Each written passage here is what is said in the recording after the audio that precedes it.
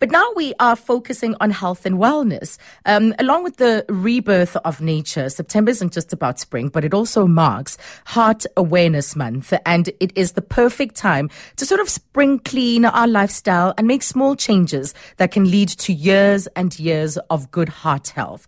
Although there is a high awareness of heart disease across the globe, sadly the rates of cardiovascular disease in South Africa in particular continue to rise at an alarming rate. Apparently 1 in 3 men and 1 in 4 women will develop a heart condition before the age of 60.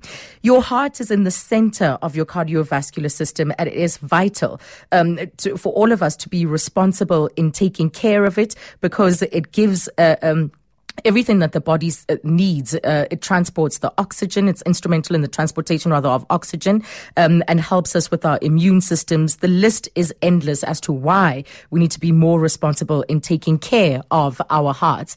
So joining us for this discussion, and we'll take your calls as well if you have any source of concern around those lifestyle issues in order to maintain good health that you have started embarking on, or questions about your heart health. Do give us a call. It's 011-883-0702. And we're joined on the line by Gabriel Eckstein, who's a dietitian and health promotion officer at the Heart and Stroke Foundation. Good afternoon, Gabriel. Thank you so much for talking to us.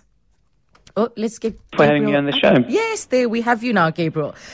So no doubt this is an important month. It is useful to have these sorts of educational awareness periods in the year, so that that particular ailment or that particular part of our bodies gets that spotlight.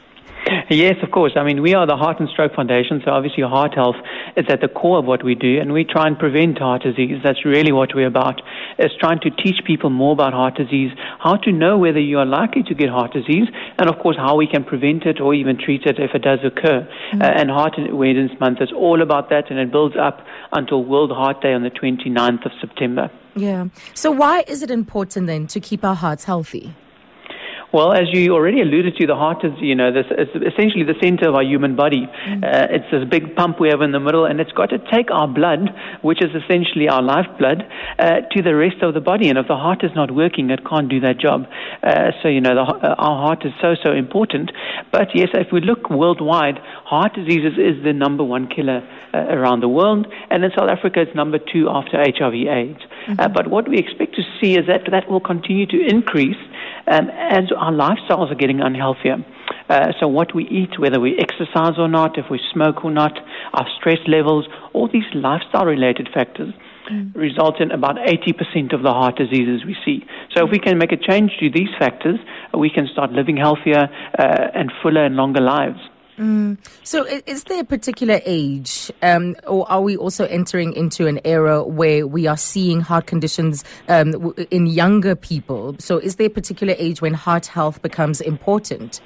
I think that's an excellent question. We think about heart disease as an old age disease, and I think that's one of the biggest myths that we need to get across. Interestingly, this month we also talk about heart disease in children, and if people want to see more, find out more about that, they can go look on our website. Yeah. But we'll pack that away for now.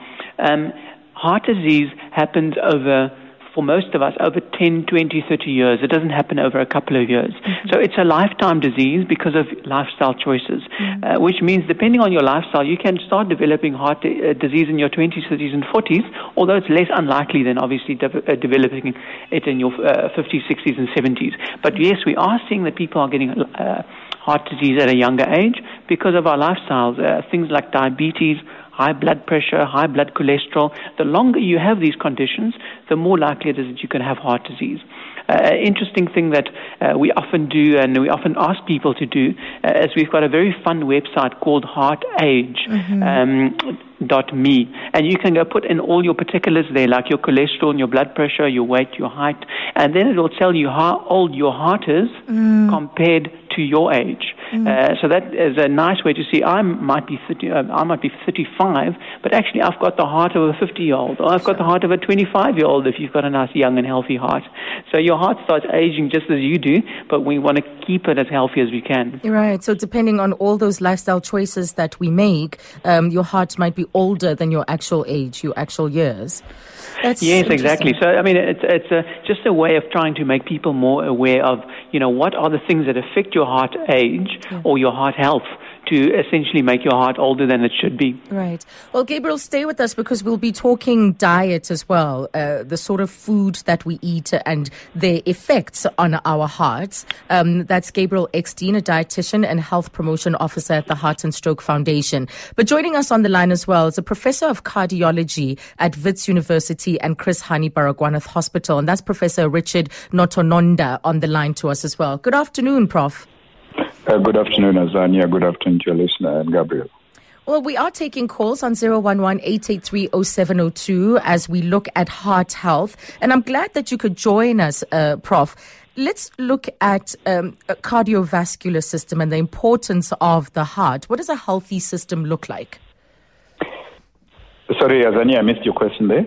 A healthy cardiovascular system, what does it look like? What is it free of? Yeah.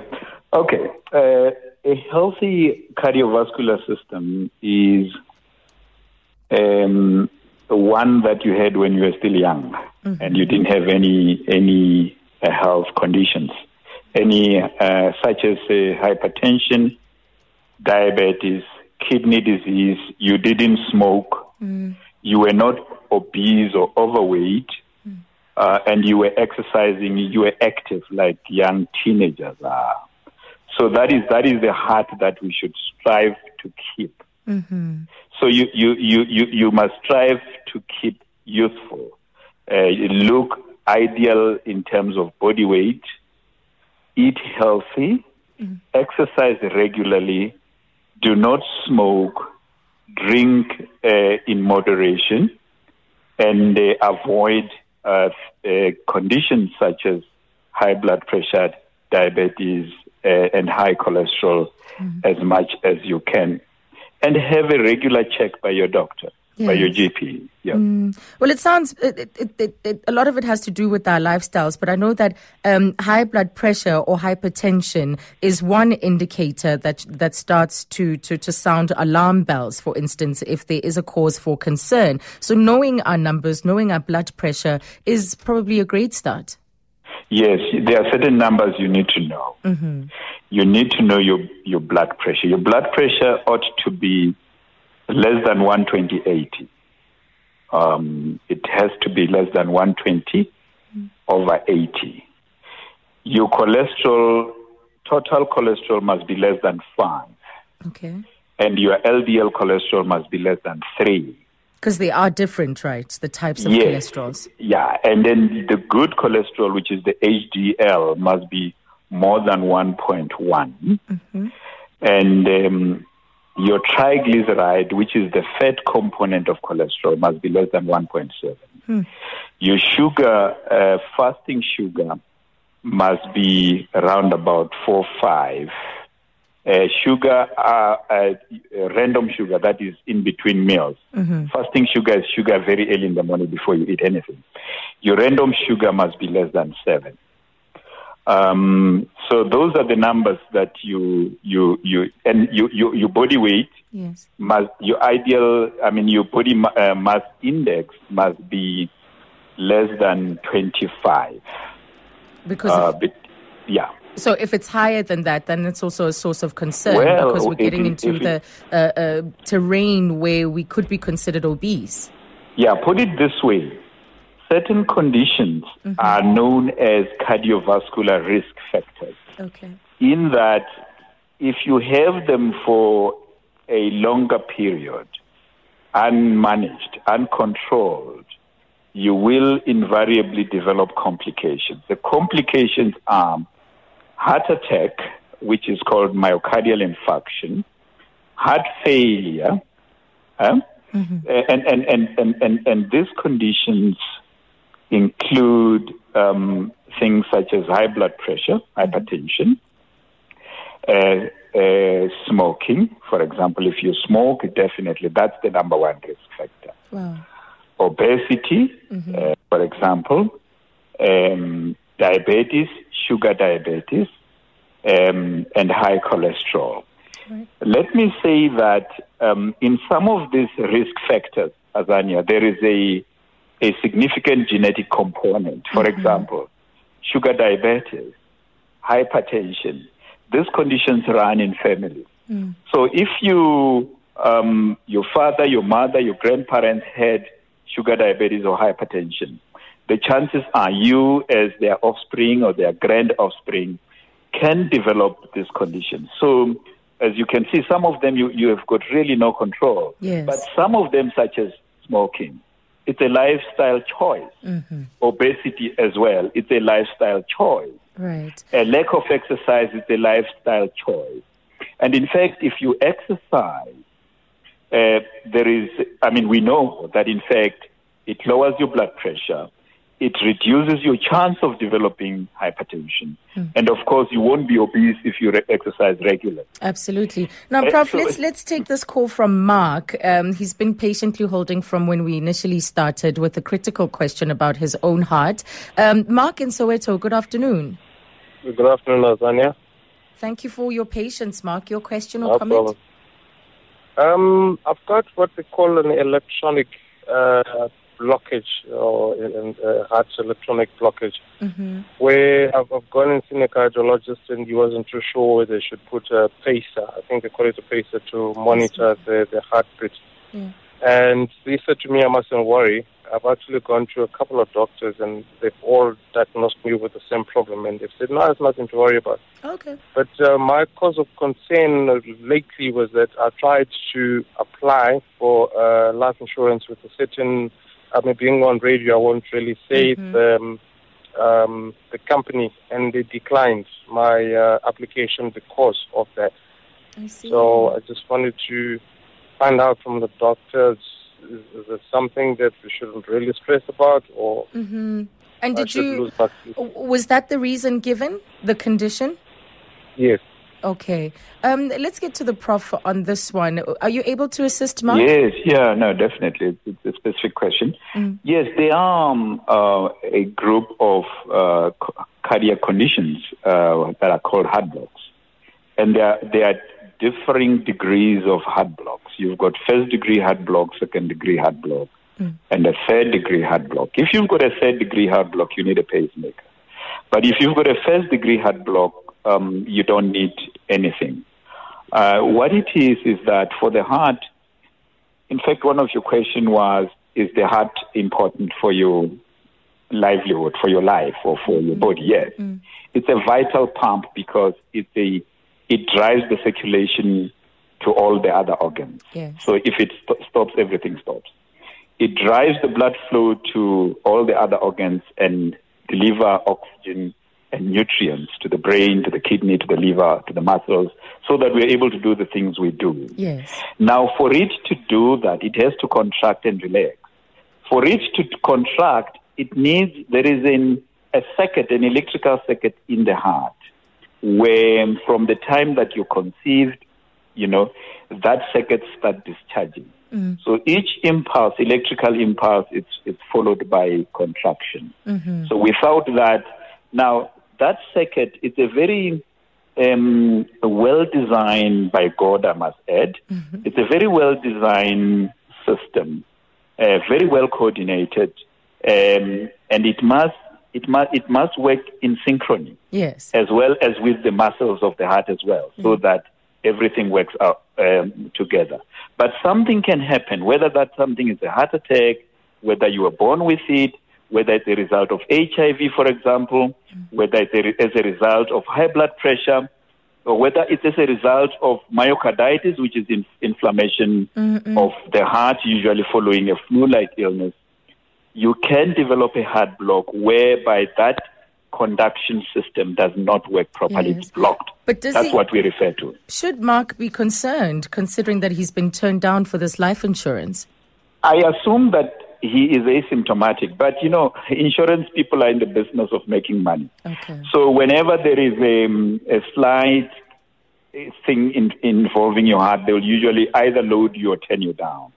As long as he has seen a cardiologist and he is completely asymptomatic, because some of the severe degrees of heart block make you feel dizzy, make you feel, spinning, can give you palpitation, and you can faint, and you can die suddenly.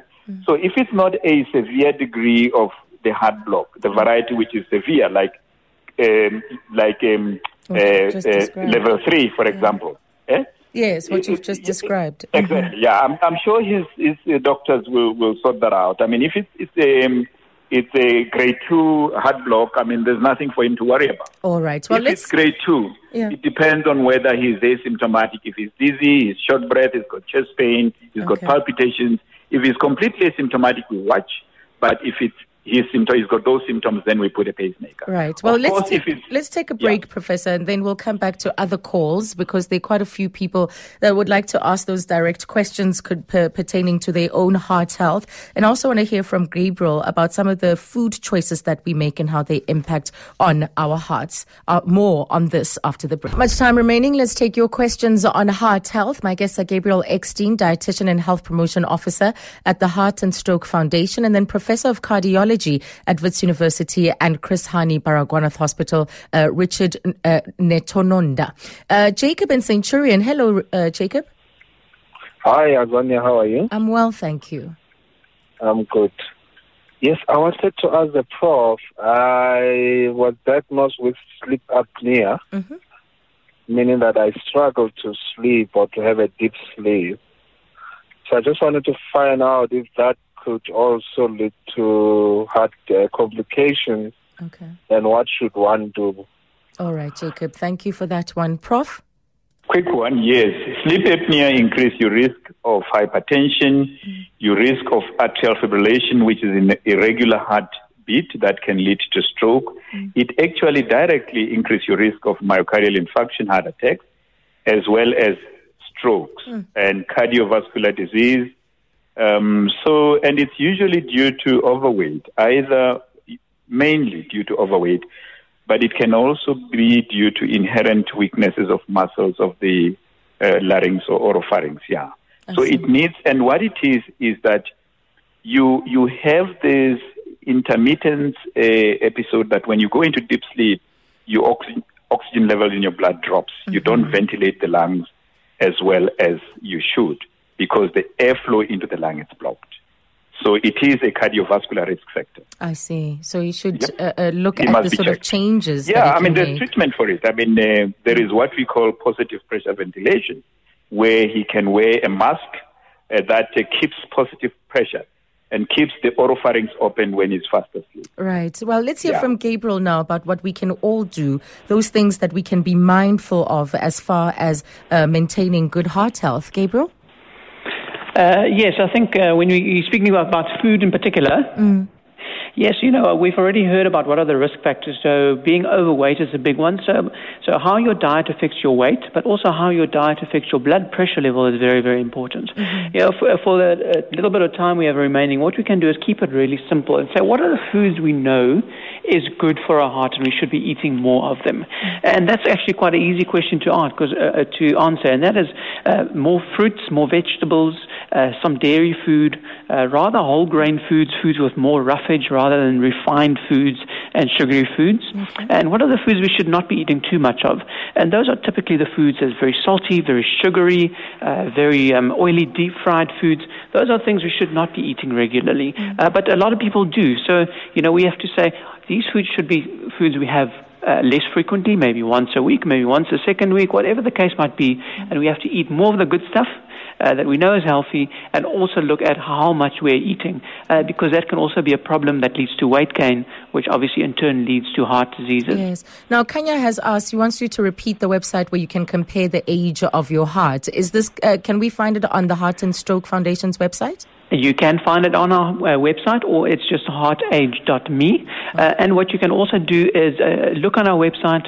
We have free testings for all your cholesterol, for all your blood pressure, blood glucose for the month of September, and the details will be on our website. So heartage.me. Thank you very much, Gabriel.